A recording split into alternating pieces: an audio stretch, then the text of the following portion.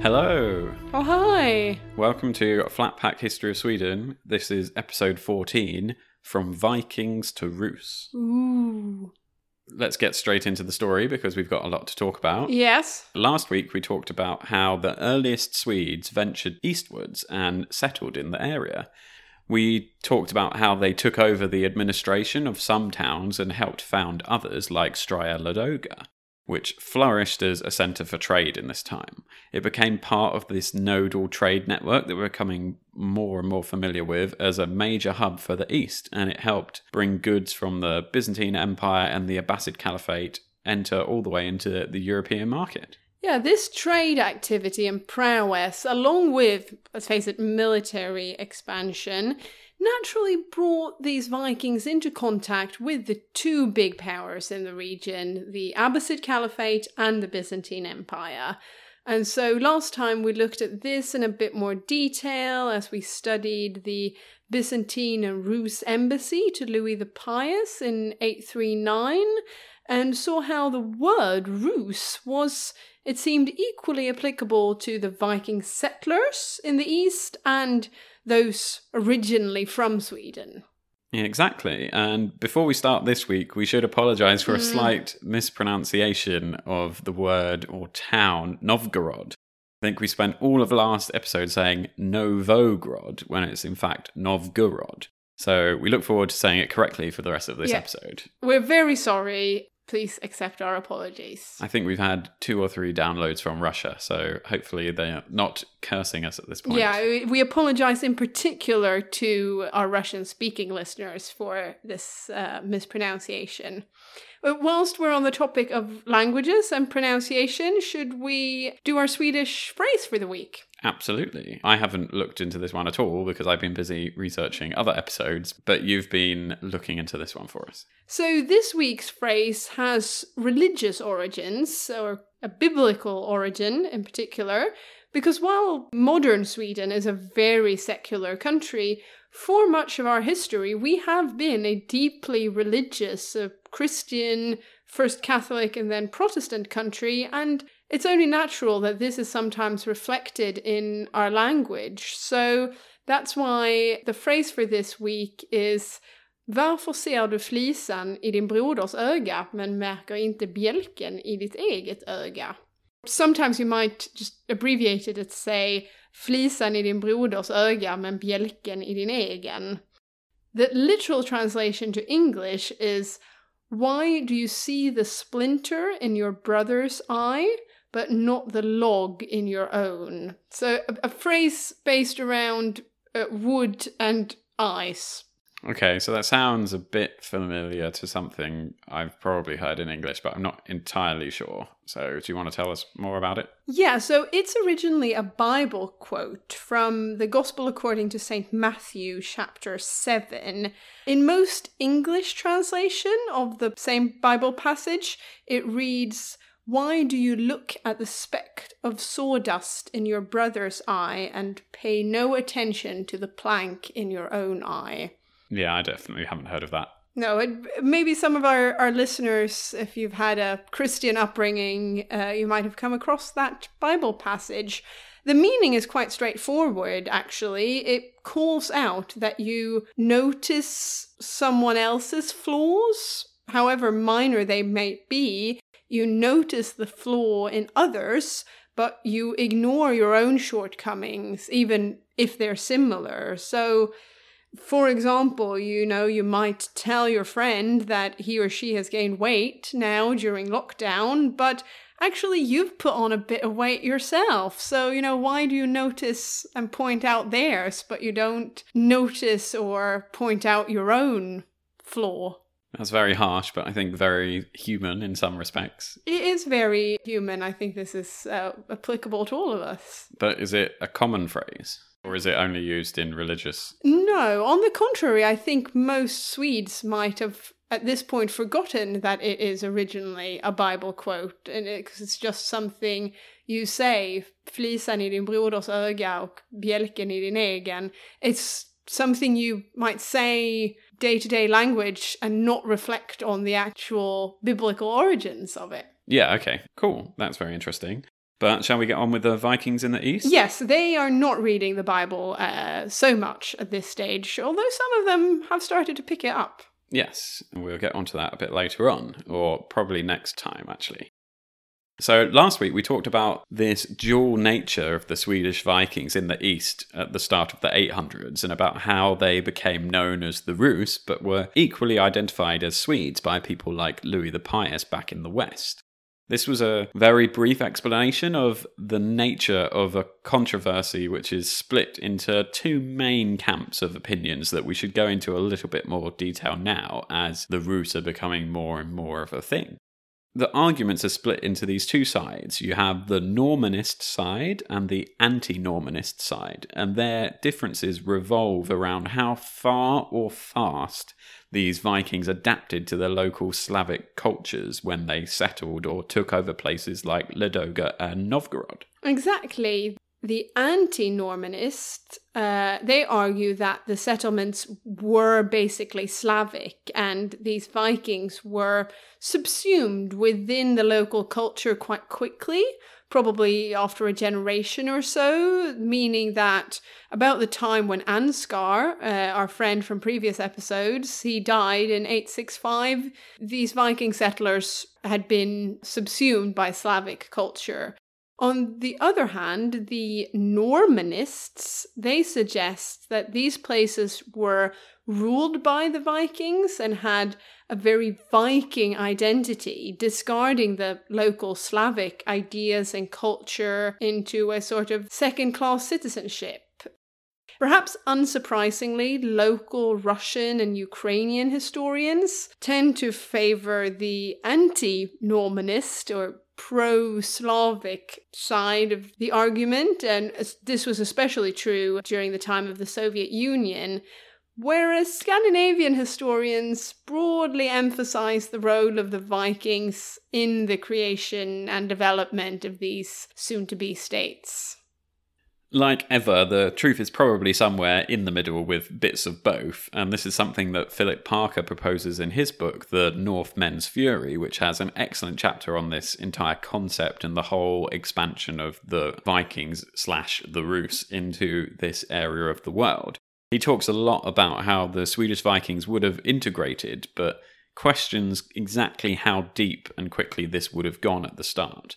Luckily, we have the great source, the Primary Chronicle, which describes many of these events which occurred over the years as the Rus began to spread throughout the Russian and Ukrainian area.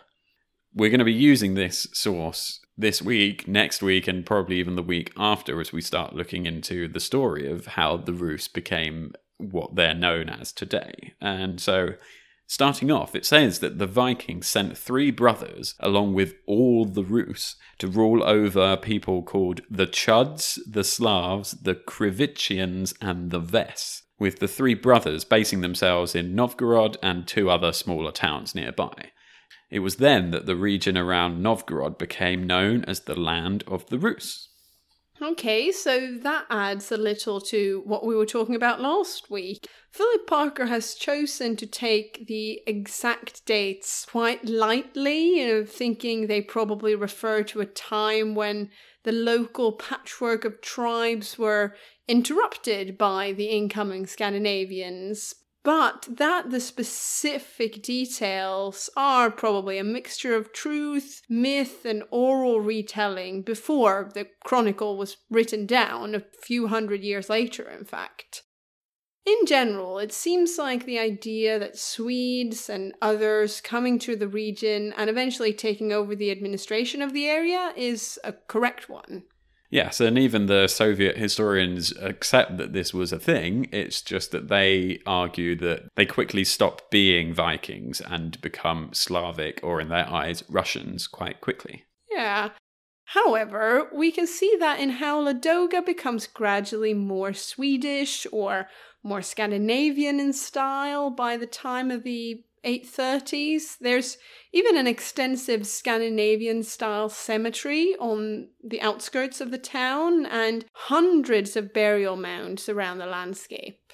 By the 10th century, these stopped being built, so the Vikings had either been assimilated or had absorbed the local burial practices originating from the Slavic population.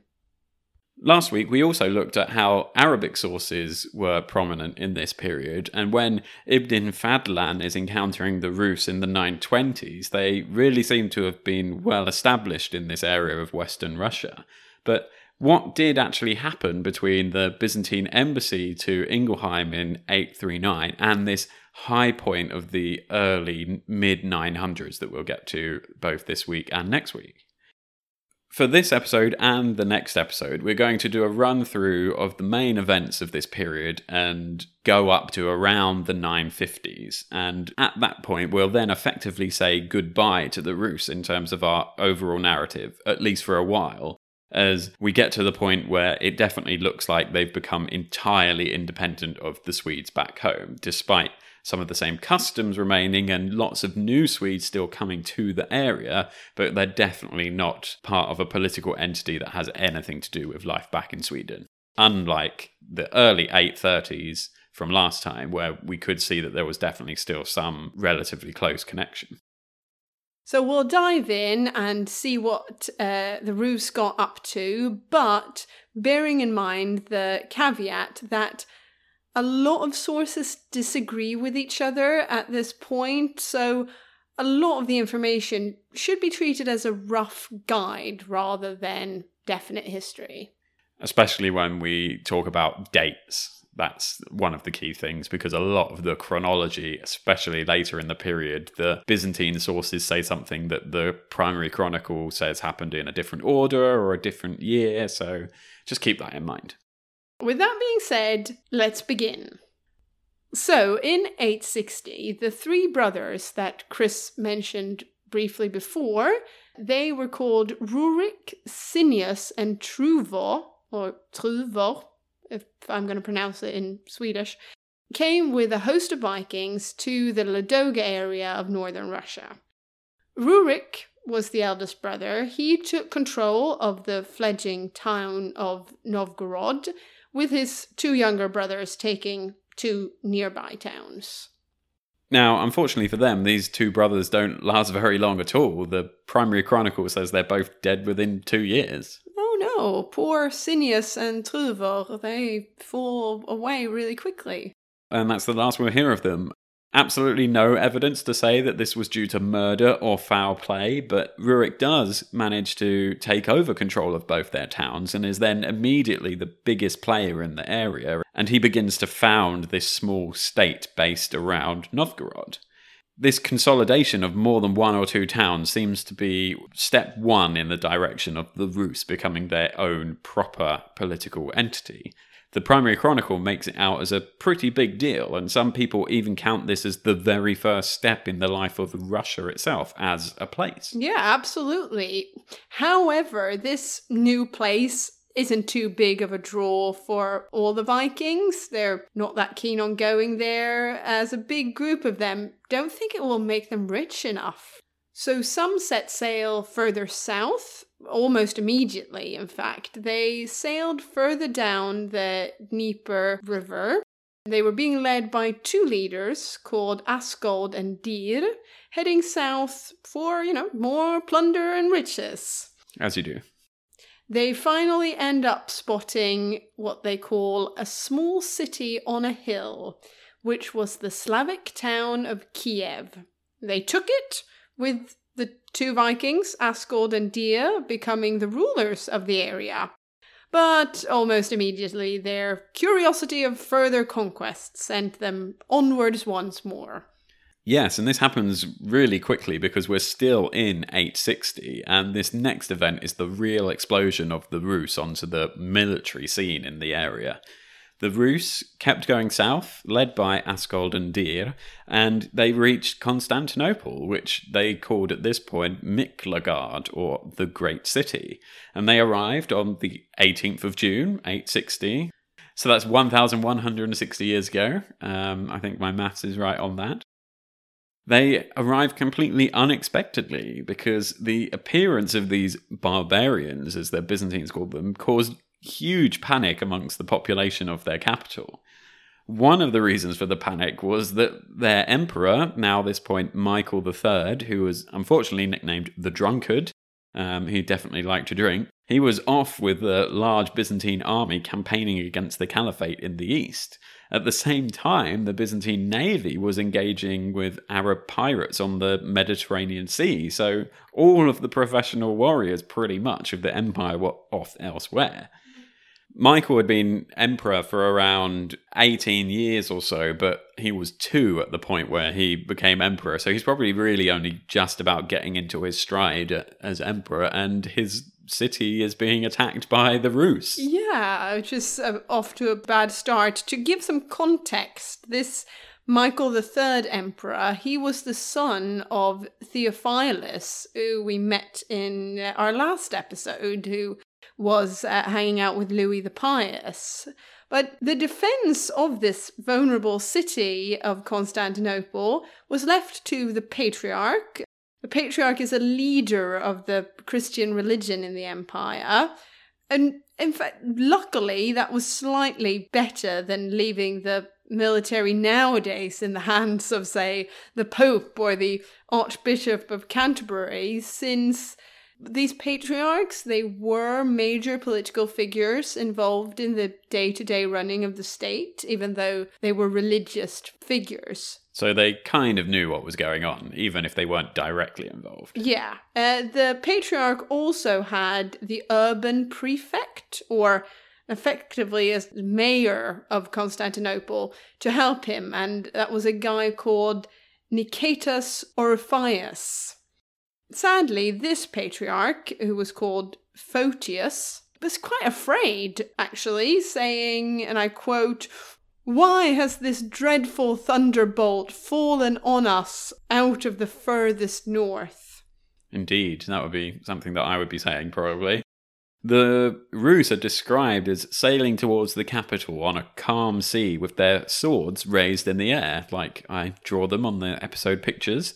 And Photius spent his time composing stirring sermons to steady the nerves of the citizens, although its dramatic language does actually make it seem like it probably did the opposite, because one of the quotes said, "Behold, a people cometh from the north country. They are cruel and have no mercy. Their voice roareth like the sea." Yeah, that wouldn't necessarily calm me down. No, I think that's going to make you be a bit worried.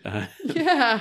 But their appearance is quite surprising in this really violent way, because the last time that we know that the Rus had come to Constantinople, they were there in relatively peaceful ways, negotiating this treaty and being part of Theophilus' embassy in 839. Photius says that this time they came from an obscure nation, a nation of no account, a nation ranked among slaves. So Photius clearly either didn't see them the previous trip or just didn't think that they were worthy of any note. So the Rus landed on this first day, and they began by plundering the suburbs of Constantinople, which were crucially lying just outside the huge defensive walls that the city had. Because, like almost any city ever built, Constantinople had outgrown its original plan and foundations quite early on. So a lot of the day-to-day citizens and normal buildings and churches were outside of the main defences, which certainly isn't very helpful on a day like this when your army's not even there to defend you. No, absolutely not. And the Rus continued to launch coastal raids around the Sea of Marmara, and they burned all the houses, churches, and monasteries they could find, even slaughtering some of the patriarch's servants.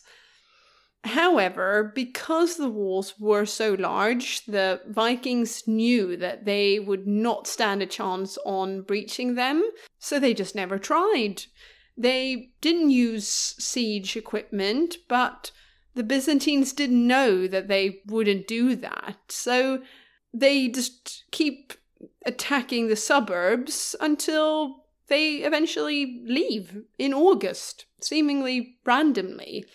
Photius, he called it divine intervention, but the Rus probably left to make sure that they got back to Kiev before the winter arrived. Nobody wants to sail during winter on those old risky boats. No, so this was truly the first time we have records of when these Swedish Vikings, or in the shape of the Rus, attacked a major target and were promptly noted down as people to keep an eye on. Yes, an eye on and a shield ready, quite probably. Luckily, we can go into quite a bit more detail on this attack because there's a lot of these Byzantine sources which mention it. And one guy who has collated all of these and written a great article is Lieutenant Colonel Peter Suras, who served for a long time in the US Army and the US Reserves. He's the author of at least 26 books on military history, so he's kind of a good go-to guy. His article is called The Fury of the Northmen, and it was originally published in the military history magazine Armchair General. Our Lieutenant Colonel quotes Photius as saying that the Viking fleet was made up of around 200 ships with as many as 20,000 Vikings surging ashore, but Arephus, the mayor, shut the gates of the capital just in time, leaving just the suburbs to the Vikings. While this saved the city itself from falling to the Vikings, this didn't do anything to help the people living in the suburbs. Among the prisoners and slaves that the Vikings managed to capture, they took 22 servants of the previous patriarch on board their ships and hacked them to death with axes. That's brutal. Yeah, pretty grim. Yeah, the Byzantines were now experiencing the same horrors that people like Louis the Pious would have told them about during their various embassies. And Photius, he gave a sermon that betrayed the sense of desperation at this time. Remember, we said he didn't exactly remain calm. So one of the longer quotes from him reads, "Where is the Christ-loving emperor now? Where are the armies? Where are the arms, machines, military councils, equipment? Are not all these withdrawn to meet an attack of other barbarians? And the emperor endures far distant labours beyond the frontiers. Along with him the army went to share his hardships. Manifest ruin and slaughter confronts us." Definitely sounds like he's pretty worried. Luckily, the mayor showed vigour and skill in his defence of the city, and he even maybe took some of this experience forward in the future as he shifted career somewhat, going from an administrator to becoming one of the Byzantine's greatest admirals. So that's a good career change for him. Photius actually did manage to redeem himself a bit, and he ended up becoming one of the most revered patriarchs and leading intellectuals of his age. During the siege, he did actually perform something which was very helpful, because he helped keep Constantinople's population from panicking through some of his other actions. Most notably, he took a religious relic, which was the sash of the Theotokos, who was the patron saint of Constantinople, and he carried it along the walls of the city in a great procession.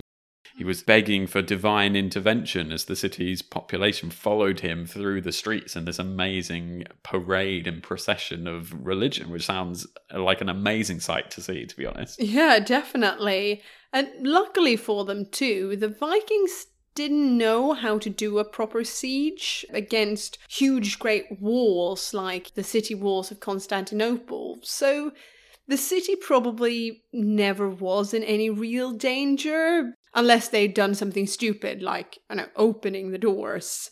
But of course, that didn't save the suburbs from being raided, looted, and burned. And also, maybe the people of Constantinople didn't know that the Vikings didn't know how to lay siege. So, the fear was real. Yeah, this took quite a long time to happen, and so that meant that Michael III, the emperor, had enough time to actually return from campaign and sneak back into the city after crossing the Bosphorus Strait in a small boat and avoiding the Vikings. And so it's at that point that the Vikings decided to leave. Perhaps they had found enough treasures in the suburbs and they were satisfied and wanted to leave, or perhaps they were worried that the return of Emperor Michael might have led to a large battle that they couldn't afford. I mean, it was probably a bit of both. Plus, as we've said, the time of year, they would have wanted to get back to Kiev before winter kicked in. The Byzantine writers, however, particularly religious figures like Photius, claim that the Vikings fled after divine intervention following the Great Procession. Either way, the Vikings definitely still won this one, even if they didn't make it into the great city itself and with all the spoils that would have followed from that. They'd managed to ravage the biggest city in Europe at the time's suburbs and humbled the great empire, even if they didn't actually have to defeat anyone in an actual battle.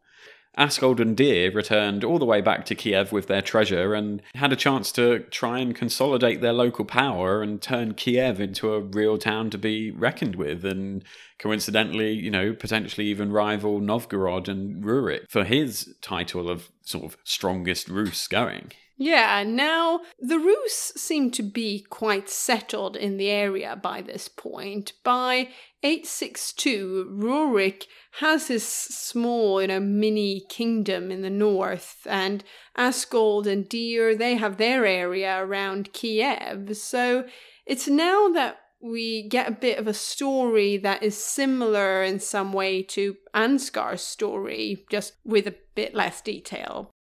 The Christianization of the Rus is supposed to have begun quickly in the 860s, so quite early on in their relationship with the Byzantines, they came into contact with Christianity. This was the first stage of a process that continued well into the 11th century, so despite this being an important event, there aren't really too many details on it. The most authoritative or reliable source on this first encounter with Christianity is actually a letter written by Patriarch Photius, which is dated to early 867, the year when a guy called Basil becomes emperor after murdering Michael III. Great names, as always, and more murder, so we're definitely getting into proper medieval-style politics at this point, aren't we?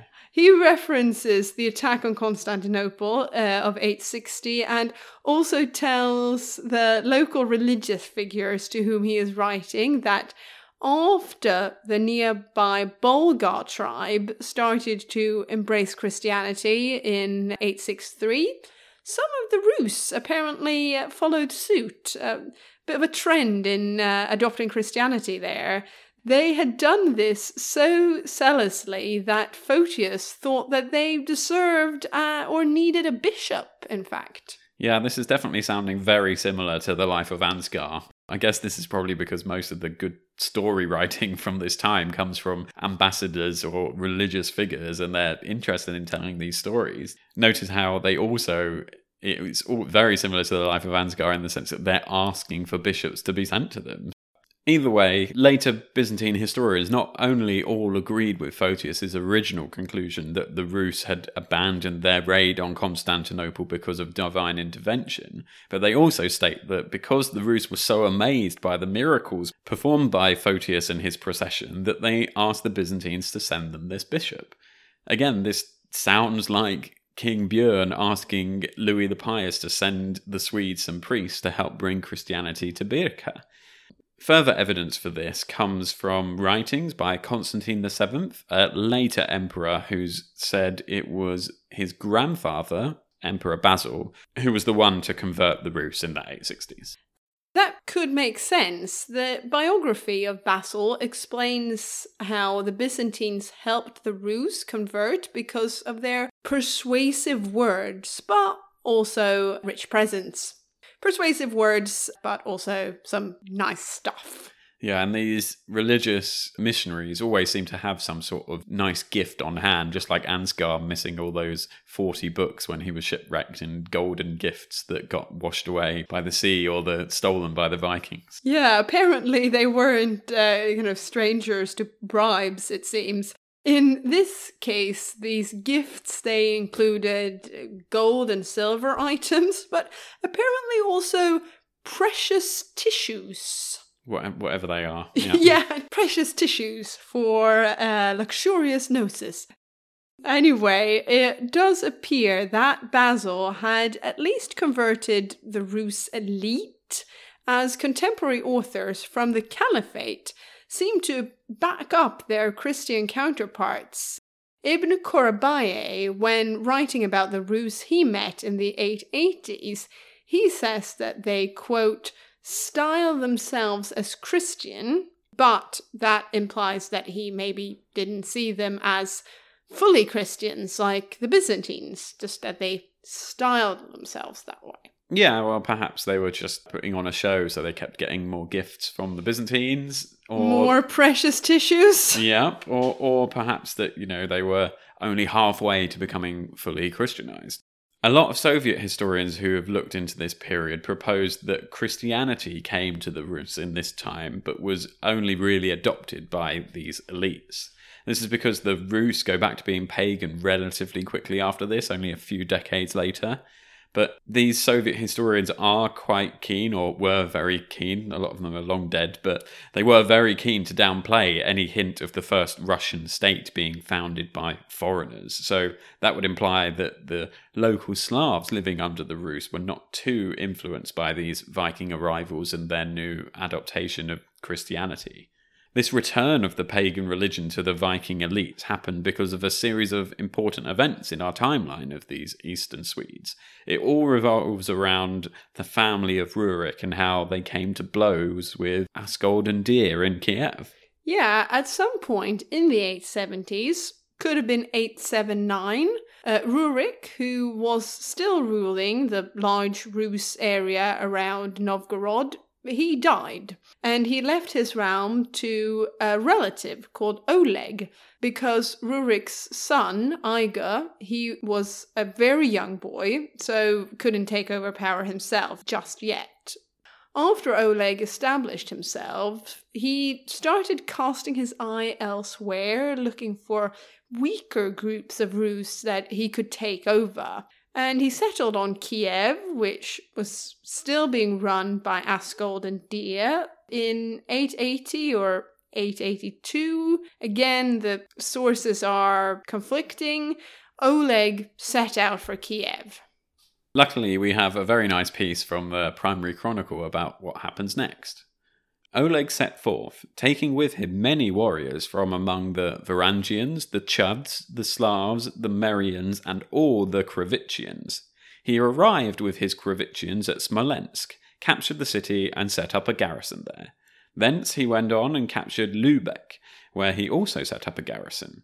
He then came to the hills of Kiev and saw how Askold and Deer reigned there.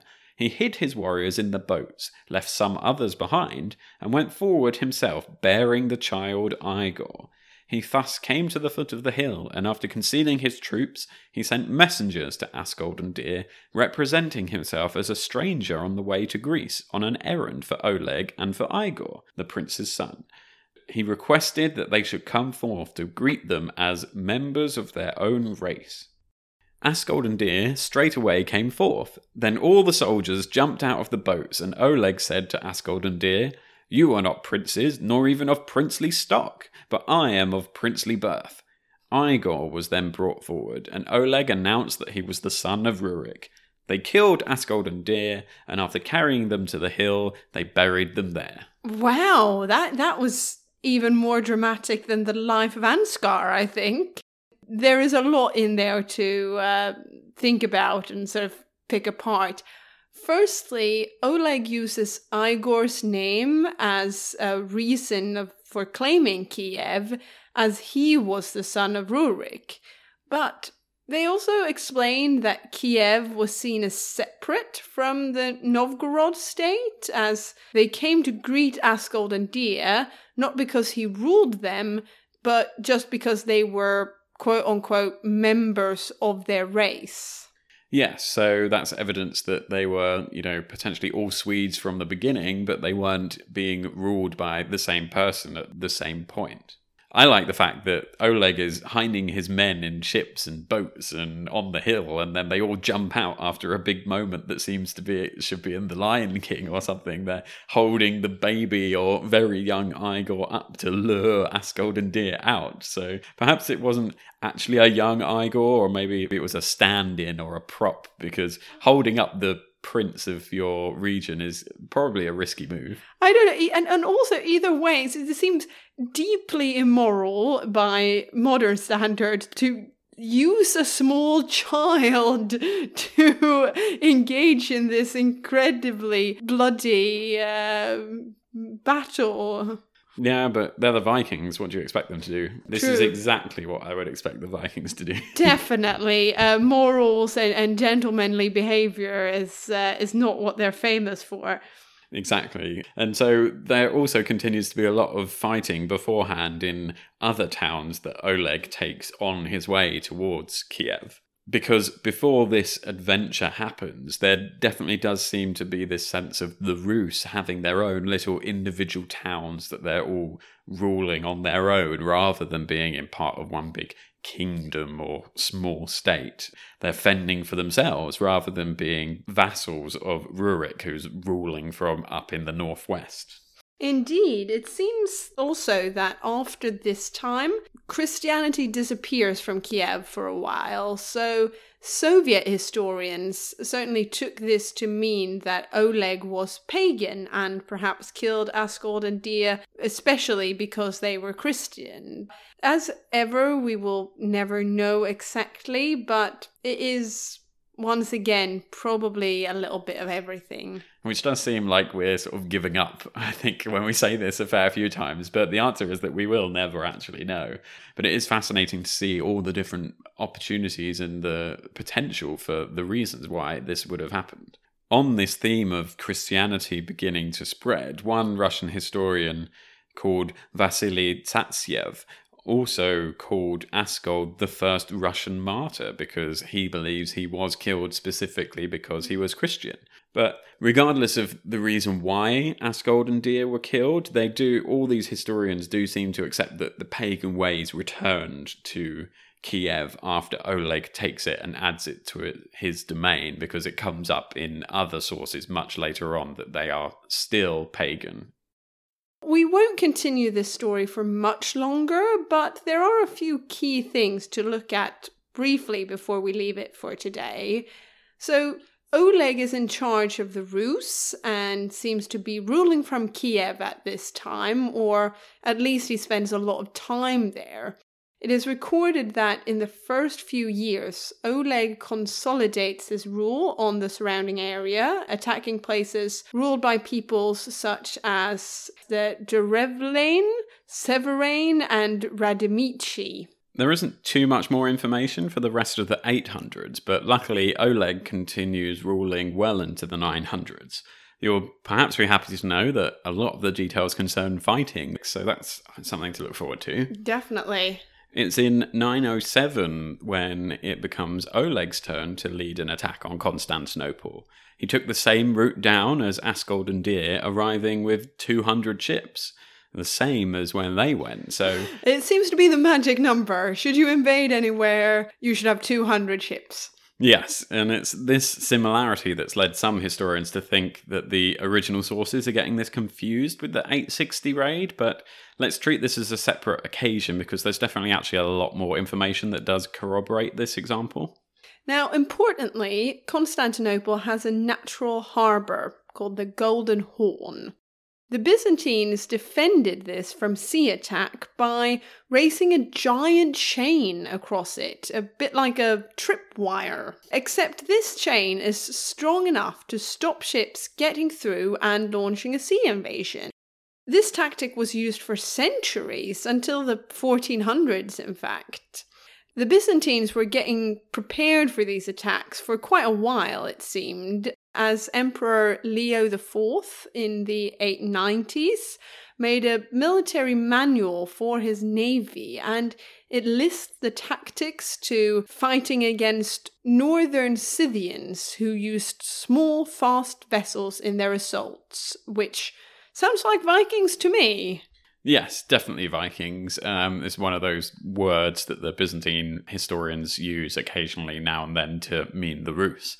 What follows is really amazing and really does deserve the full primary chronicle treatment. So the primary chronicle has this to say: Oleg disembarked upon the shore and ordered his soldiers to beach the ships. They waged war around the city and accomplished much slaughter of the Greeks. They also destroyed many palaces and burned the churches. Of the prisoners they captured, some they beheaded, some they tortured, some they shot, and still others they cast into the sea. The Rus inflicted many other woes upon the Greeks after the usual manner of soldiers. Oleg commanded his warriors to make wheels, which they attached to the ships, and when the wind was favourable, they spread the sails and bore down upon the city from the open country. I mean, this is amazing. This is just the most brutal things I've ever heard of. And also, it seems like the Vikings have now created some sort of early amphibious landing crafts. I mean, they walked their boats over land and then fitted wheels to them. And after a lot of massacring and destruction of property, of course, but I guess I should stop being surprised because this is really what we can expect from the Vikings. Yes, and this tactic of putting wheels on boats, I think, is used by the later Turks, sort of 400 years later, as a way to get around this giant chain across the sea. So it's not something completely unusual in the sources. Indeed, the Rus' ingenuity was rewarded because this time the Byzantines just decide to pay Oleg off instead of fight his walking, sailing land boats. So it's probably a good idea. And the two sides sit down and they sign an agreement to stop Oleg's attack. And they pay his men off, but also agree terms of a future relationship that's very civilized. Still pagan, Oleg's men swear to their god Perun not to continue with their attack, and they head off home with their ships full of gold, but also some of that all-important silk to make new sails. Both sides got benefit from this agreement. It was a good thing to pay off the Rus. The Rus got loads of gold, they got new sails, and a bit of glory, and also a future trade agreement.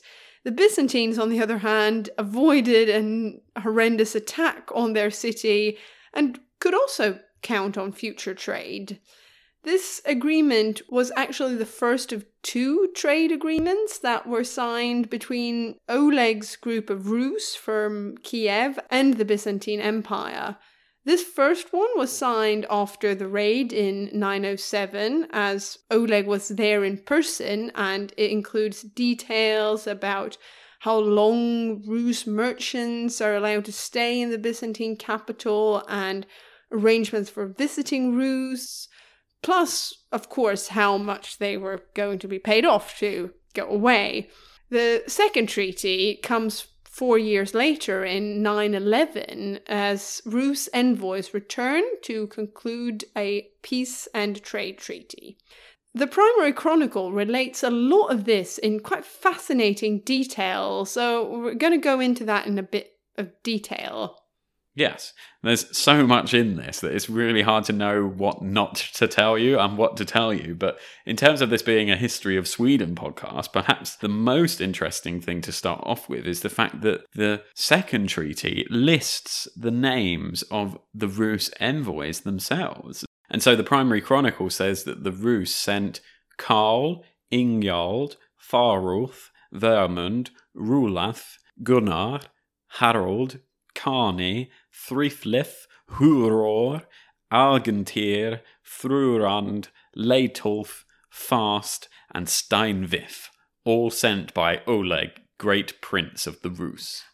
The fascinating thing is that two names in particular, Karl and Gunnar, are names that Swedes are still called today. And Harold. And Harold. I wish more people nowadays were called Hurrah, though. That's a great name. That has gone out of fashion a bit, but I mean, I have Karl and Gunnars in my family to this day, and some of the other names, like Leitholf, for example, you can kind of see how they have emerged into modern Swedish names like Leif. Some of them aren't super old. They might have just been stopped used in the last maybe couple of 100 years rather than, 1,000 years ago. So this is one of the big pieces of information that says that these are definitely still at least partly Viking, and they're not being called Slavic names from the local population that would have been in Kiev before the Vikings turned up. Oh, definitely. But, of course, these are going to be the elites of the Rus because they're their diplomats. So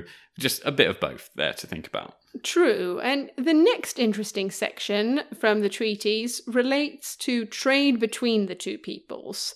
the Byzantines treated Rus merchants living in Constantinople as different to those Rus who were just traveling around the area. And we can see how Rus merchants were treated by reading this first paragraph. The Rus who come hither shall receive as much grain as they require. Whosoever come as merchant shall receive supplies for 6 months, including bread, wine, meat, fish, and fruit. Baths shall be prepared for them in any volume they require. When the Rus return homeward, they shall receive from your emperor food, anchors, cordage, and sail, and whatever else is needed for their journey. The Rus travellers, however, had many more restrictions placed on them. The Chronicle says that if the Rus come hither without merchandise, they shall receive no provisions. Your prince shall personally lay injunction upon such Rus as journey hither, that they shall do no violence in the towns and throughout our territory. Such Rus as arrive here shall dwell in the St. Mamas quarter. The Byzantine government will send officers to record their names, and they shall then receive their monthly allowance. First the natives of Kiev, then those from Chernigov, Pereslav, and other cities. They shall not enter the city save through one gate, unarmed and 50 at a time, escorted by an agent of the emperor. They may conduct business according to their requirements without payment of taxes. That part is very interesting indeed. It's interesting to see how the merchants get 6 months of supply and travel help when they decide to return home, and they also get my favorite part, as many baths as they like. Yeah, we do like a good bath. Yeah, I don't know if that is like one a month or one a day, but they get all this stuff, whereas Rus who just turn up on the day, they receive nothing, and Oleg has to personally swear on his honor that any visiting Rus will not cause any violence and that the visitors have to live outside of the city walls. It's clear which group the Byzantines favored when it comes to visiting Rus. It's like, we like the ones that bring stuff that we can trade.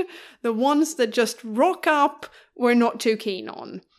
Even more interesting is that these non-merchant Rus, they have to be escorted by an agent of the emperor at all times, who will record their names on some sort of list, and that they must be unarmed. So it signals that they weren't quite trusted, it seems, but at least they don't have to pay Byzantine taxes, which is good news for them. Yeah, that's definitely a concession by the Byzantines. Every empire I know likes to impose taxes on visitors and traders, but Philip Parker notes that the terms that were given to the Rus traders, including the 6 months of supplies, that was only surpassed by the terms offered to Syrian merchants. So the Rus were apparently doing something really great to get these favourable terms, being the second best group in the eyes of the Byzantines. I find all this detail so fascinating, but it doesn't all deal with trade, don't worry. There's some more juicy bits of this treaty to come, and a lot of it is to do with prisoners and crime and punishment, and also sailing and ships. Yeah, there is a lot in the treaty about who has the right to punish people for crimes committed in the empire and in the area of the Rus. So one clause stated that if any man strike another with a sword or assault him with any other sort of weapon, he shall, according to Russian law, pay 5 pounds of silver for such blow or assault. If the defendant is poor, he shall pay as much as he is able, and be deprived even of the very clothes he wear. And he shall also declare upon oath that he has no one to aid him. Thereafter the case against him shall be discontinued.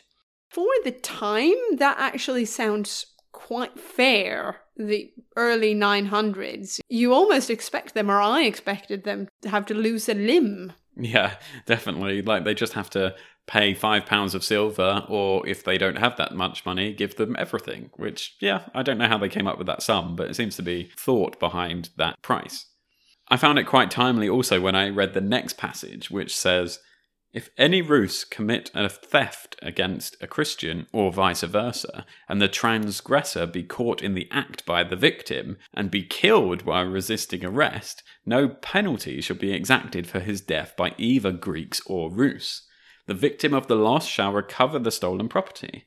If the thief surrenders, he shall be taken and bound by the one upon whom the theft was committed, and the culprit shall return whatever he has dared to appropriate, making at the same time threefold restitution for it. So if you're caught stealing something, you have to give it back and 3 times the value. So if you stole a loaf of bread, you've got to give him 4 loaves of bread back.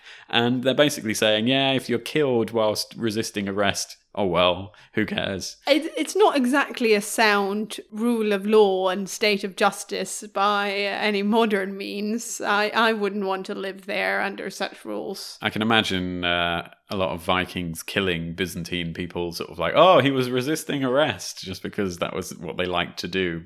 Yeah, there is so much detail here, it is hard to mention it all. I would like to say that as the daughter of a merchant navy captain, I was glad to read that there was extensive clauses in there about making sure shipwrecked Byzantine sailors were taken home by the Rus and their cargo protected if they happened to run into storms. And that's very kind of them. The rule of law might not have existed to any great extent, but they had very gentlemanly behavior at sea, it seemed. Yeah, and it seems to cover so many aspects of life, this treaty. Is really impressive for a document or an agreement that's over 1,000 years old.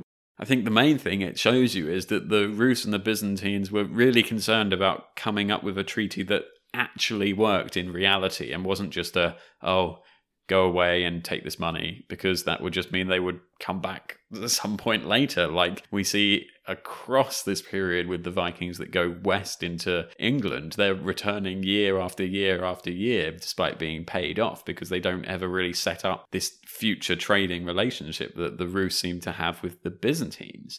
It does seem to work, at least in the short term, because it's another 30 or 40 years until the Rus attack the Byzantines again, by which time, there's a new generation in charge, so they're probably wanting to do something different. It's just a great insight into how the Rus were treated by the Byzantines, with respect, but also a healthy dose of wariness, because any violence was to be stamped out, and the punishments levied on those who broke the laws was supposed to be there to encourage everybody to behave, as also said, civilly. Yeah, unfortunately, Oleg doesn't have too much time to revel in his diplomatic success and reap the benefits of renewed trade agreements with the Byzantine Empire. After 30 years of ruling, Oleg finally dies a few years later in 914. Igor, remember, the baby son of Rurik that was being held up like the Lion King? He finally becomes the ruler of the Rus from Kiev, but we will finish off his story next week, as this has already become quite a long episode with a lot of information in, and there's some great detail that we can't afford to cut short, so we'll save it till next time instead. Yes, and I can't promise that it will be finished quickly. There's so much stuff in there that is really exciting to talk about. But I know people will want to get as much detail out of this primary chronicle as we can because of all these great quotes that it's coming up with. So have no fear, we'll be coming back, and it involves even more fighting next week. So that's something to look forward to. For now, though, we've seen today how the Rus have developed from this small trading and raiding presence just with Novgorod and Ladoga up in the north to a huge state, really, that's ranging from Kiev all the way up to Ladoga. And that was fearful enough but profitable enough to negotiate these huge, wide-ranging treaties with the might of the Byzantine Empire that's been one of the superpowers for absolutely centuries. Yeah, and when they did this, their elites, their diplomats, still had quintessentially Swedish name along with their religious pagan customs. On the way, some Byzantines did try and convert them, just like Ansgar had back in Sweden. But this initial foray into a new religion didn't last very long. So next time we'll see how Igor fares. There's a lot of stories about attacks on Constantinople and further evidence for them being pagan still, but also a little bit of Christianity involved. And we'll see how Igor carries on the mantle that Oleg and Rurik had left for him. We'll see how the Byzantines fare too, and how it all comes together in this big picture as we finally reach the end, at least in our context, of these Swedes in the East. Indeed. Until then, don't forget to follow us on Facebook and Twitter. Drop us an email. It's flatpackhystorysweden@gmail.com. Yeah, and we're on Facebook and Twitter. We've had quite a few messages and stuff from people recently, so that's been really good.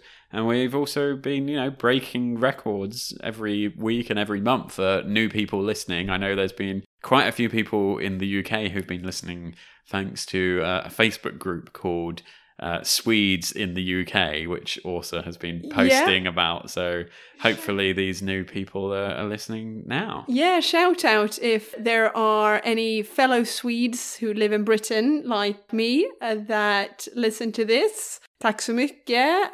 And very, very quickly, like all of the Byzantine emperors that we talk about, from Michael III to Theophilus to Constantine VII, they all have episodes on Totalis Rankium, which is my absolute favourite podcast. So if you want to listen to them, do give them a listen too. I can't get over Emperor Basil.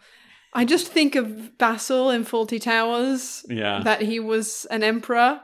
Well, I'm one of the Totalis Rankium hosts. His dog is called Basil. Completely unrelated, but I remember when they got to Basil and Jamie found out that there was an emperor named after his dog. So whilst you wait for our next episode, you can always head over and check out Totalis Rankium. But until next time, it's goodbye from us. Yep. Hey, doll. See you next time.